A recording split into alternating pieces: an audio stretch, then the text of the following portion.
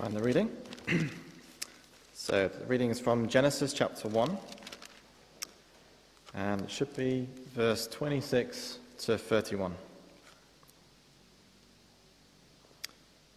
Then God said, "Let us make human beings in our image, in our likeness, so that they may rule over the fish in the sea and the birds in the sky, over the livestock and all the wild animals, and over all the creatures that move along the ground." So God created human beings in his own image. In the image of God he created them. Male and female he created them. God blessed them and said to them, "Be fruitful and increase in number. Fill the earth and subdue it. Rule over the fish in the sea and the birds in the sky, and over every living creature that moves on the ground." Then God said, "I give you every seed-bearing plant on the face of the whole earth, and every tree that has fruit with seed in it.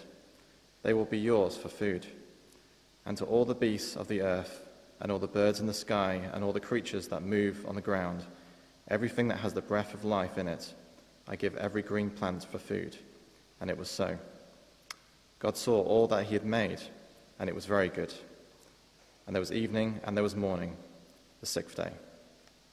This is the word of the Lord. Thanks be to God.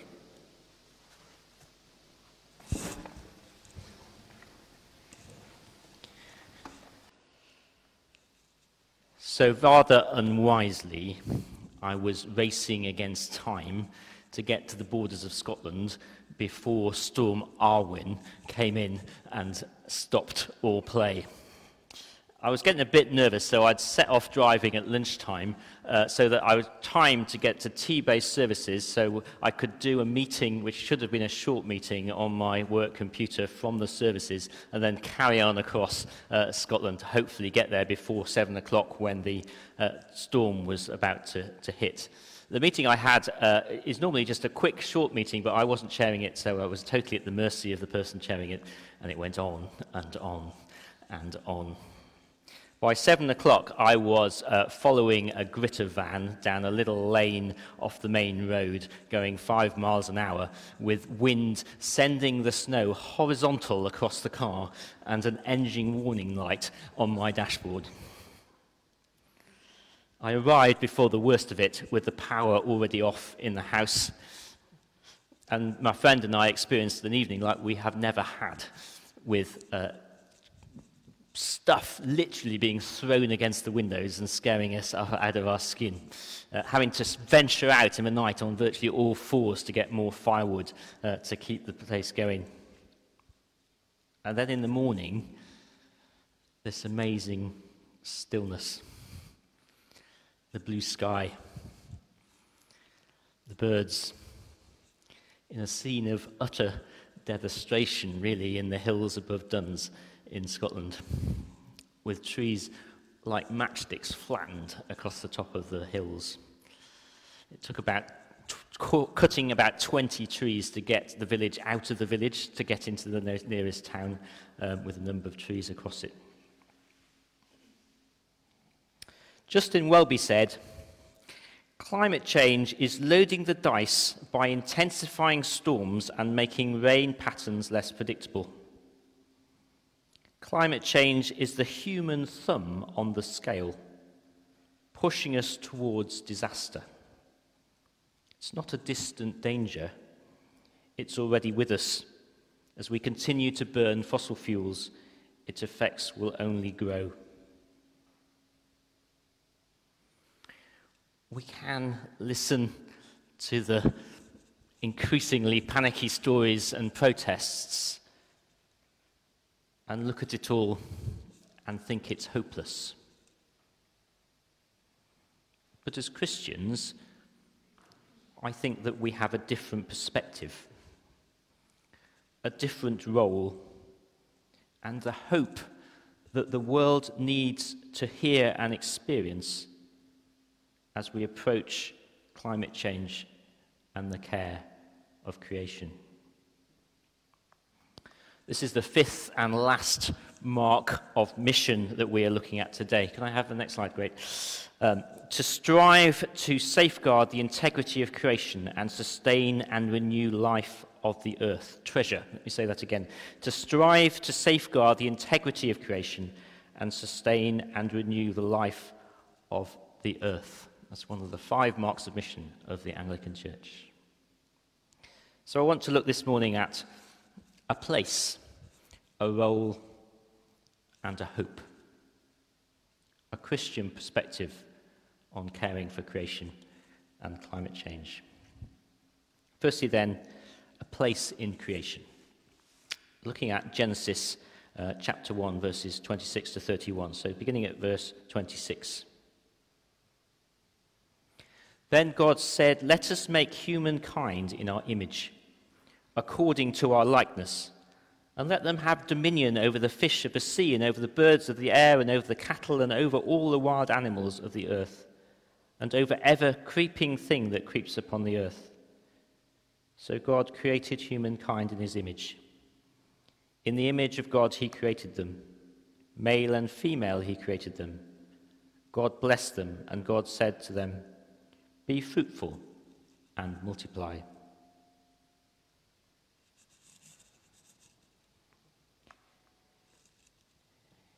Is it possible that we feel uncomfortable or out of place talking about climate change?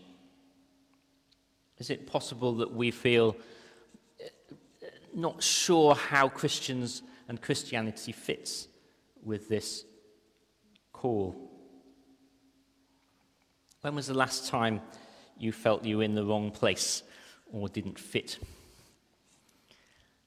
For me, it usually involves these things. Any variety of ball. It could be a football, a rugby ball, a tennis ball. I've been a constant disappointment to my father sitting at the back, who's been a keen tennis player all his life. That's why I've got a tennis ball. I think probably the worst moment, the next slide, was school cricket. There's something about school cricket where, you know, on the face of it, I just stood about mostly as a fielder trying to avoid, you know, being noticed, and that was all fine. But there was always this, you know, sense of tension and panic, you know, that at some point the whole focus will come to you as a ball sails through the air. Sorry, Celia. And I failed to catch it.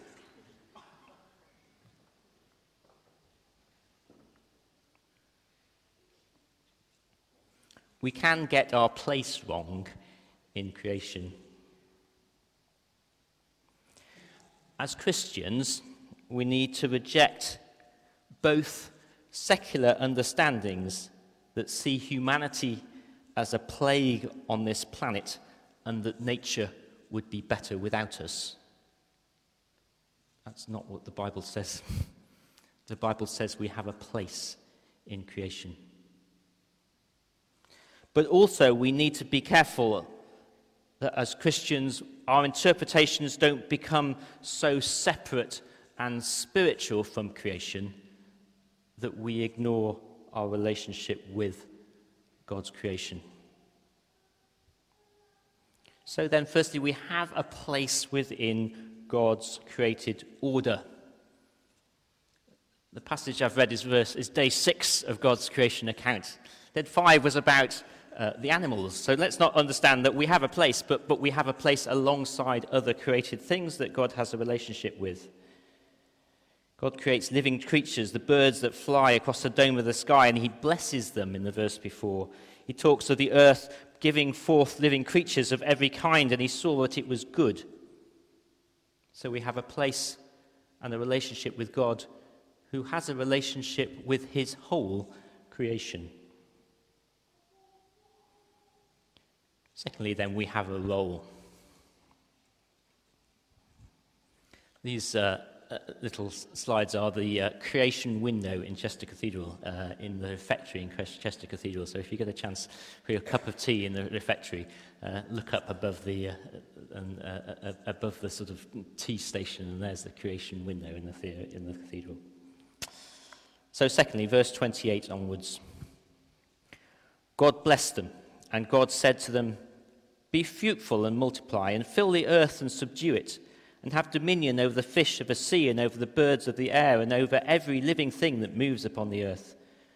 God said, See, I have given you every plant yielding seed that is upon the face of the earth, and every tree with seed in its fruit. You shall have them for food, and to every beast of the earth, and to every bird of the air, and to everything that creeps on the earth, everything that has breath of life, I have given every green plant for food.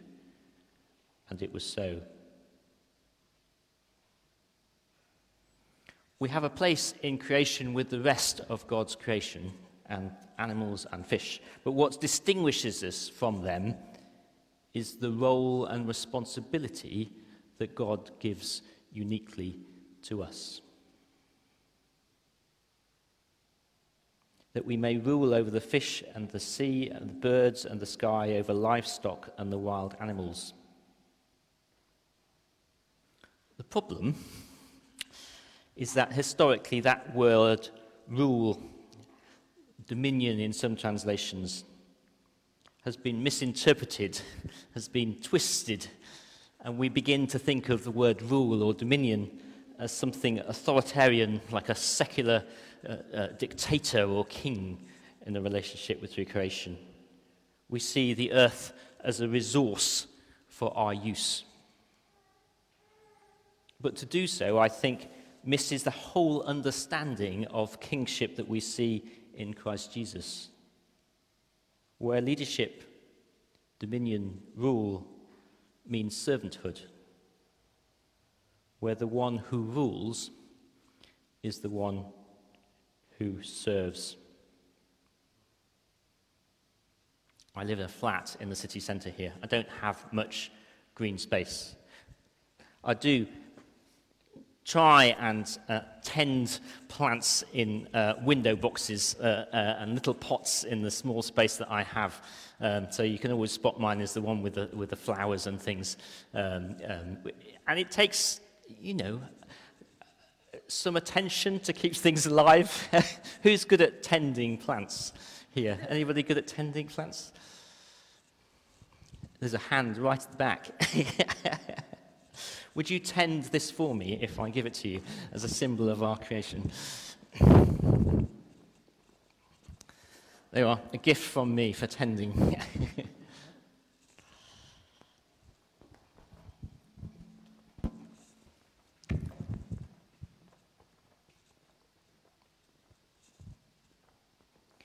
I love the fact that Christchurch looks after this little piece of green space in the middle of these terraced houses. I love the fact that that is part of people's understanding of what this church is. I snapped that when Rob and Wendy, just after Rob and Wendy had finished cutting the grass yesterday, so it looks very beautiful, and they spend a lot of time tending it. I love the fact that this community, with its CH1 gardener, has set about making this a more green and pleasant space. You've got the community orchard around the back of the church. You've got the planting around the street signs, and in anywhere that there is a space really here in Newtown. You've got the super trees round about there. There was a community event there this weekend, tending and working it. There's an opportunity here, Christchurch, for us to connect with what the community is already doing in demonstrating our tending of God's creation. Finally, then, a hope in the future. Verse 31. God saw all that he had made, and it was good. And there was evening, and there was morning, the sixth day.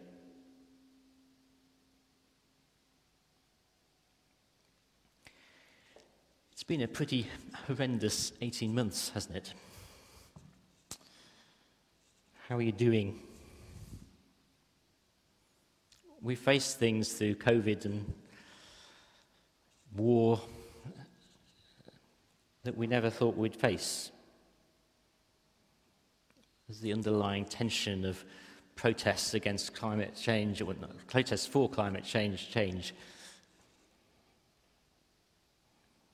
There's a danger, and totally understandably, that in adversity, that we just batten down the hatches and wait to get through it.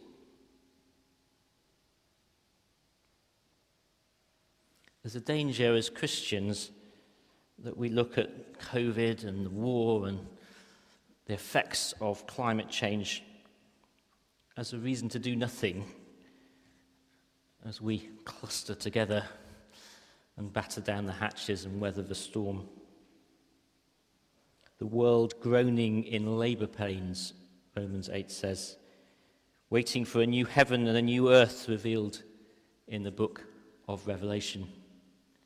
Should just huddle together and wait to be rescued. And while perfectly understandable, I don't see that that is the example that Jesus gives us. Jesus and his followers, and particularly in the early church, were threatened with the end of their world, with the powers of the Roman Empire and persecution. Those first martyrs stood bravely for what they believed in and continued to demonstrate the kingdom of God, God's rule, God's way of doing things wherever they could. As God's creation is allowed to flourish, it speaks of its creator. As God's creation is exploited and polluted, it speaks of the sin of humanity. My day job, I do this as a volunteer. I've been given the responsibility of taking a local council to be carbon neutral by 2025, which isn't very far away. And then this year they decided to make it harder and decided to make a target for the whole borough of 2045, when the whole borough needs to be carbon neutral. So they've just added that to my to-do list so that I'll sort that out, no problem. It's a big job, but it also puts me in a place of privilege of being able to talk across the borough and the region to different groups of people who all have a concern to do something. To the NHS and health services, to business, big and small, to chambers of commerce, to town and parish councils, to volunteer groups, to education establishments. And for the first time, I think there's a real motivation to actually make a difference this time. Things are changing. Massive things are being done across this region to reduce carbon. Huge tree planting schemes are going ahead to improve biodiversity. There's a risk in this wave of humanity waking up to its effects on creation and wanting to do something about it, that the church is out of step and is left behind. The church of all institutions should be leading the way, understanding its place and its role in creation. At a point when the world is in despair, the church has an answer of hope. That with God with us, we can see restoration of the natural world that points to its creator. As an Anglican church, we have connections all around the world who are already experiencing the effects of climate change. We have a perspective that can speak out in this nation. In conclusion, then, we have a place within creation. We have a role to play in working to let creation speak of its creator. And we have a hope that will get us and others through the storm as we seek God's rule in our locality. I started with some words of the Archbishop of Canterbury. I'm going to finish with some more. The climate emergency is the greatest challenge that we face in generations. It is absolutely clear that following Jesus must include standing alongside those who are on the front line of this unfolding catastrophe. So, my challenge as I stand here for the last time in Christchurch is to take the opportunities that you have as a community, to get out there into those community groups in Newtown and across Chester, to make life better for bees and wildlife, and through it for people and communities. To introduce people to the creation singing of its creator, and to have the strength to stand in the face of adversity and offer people hope. Thank you.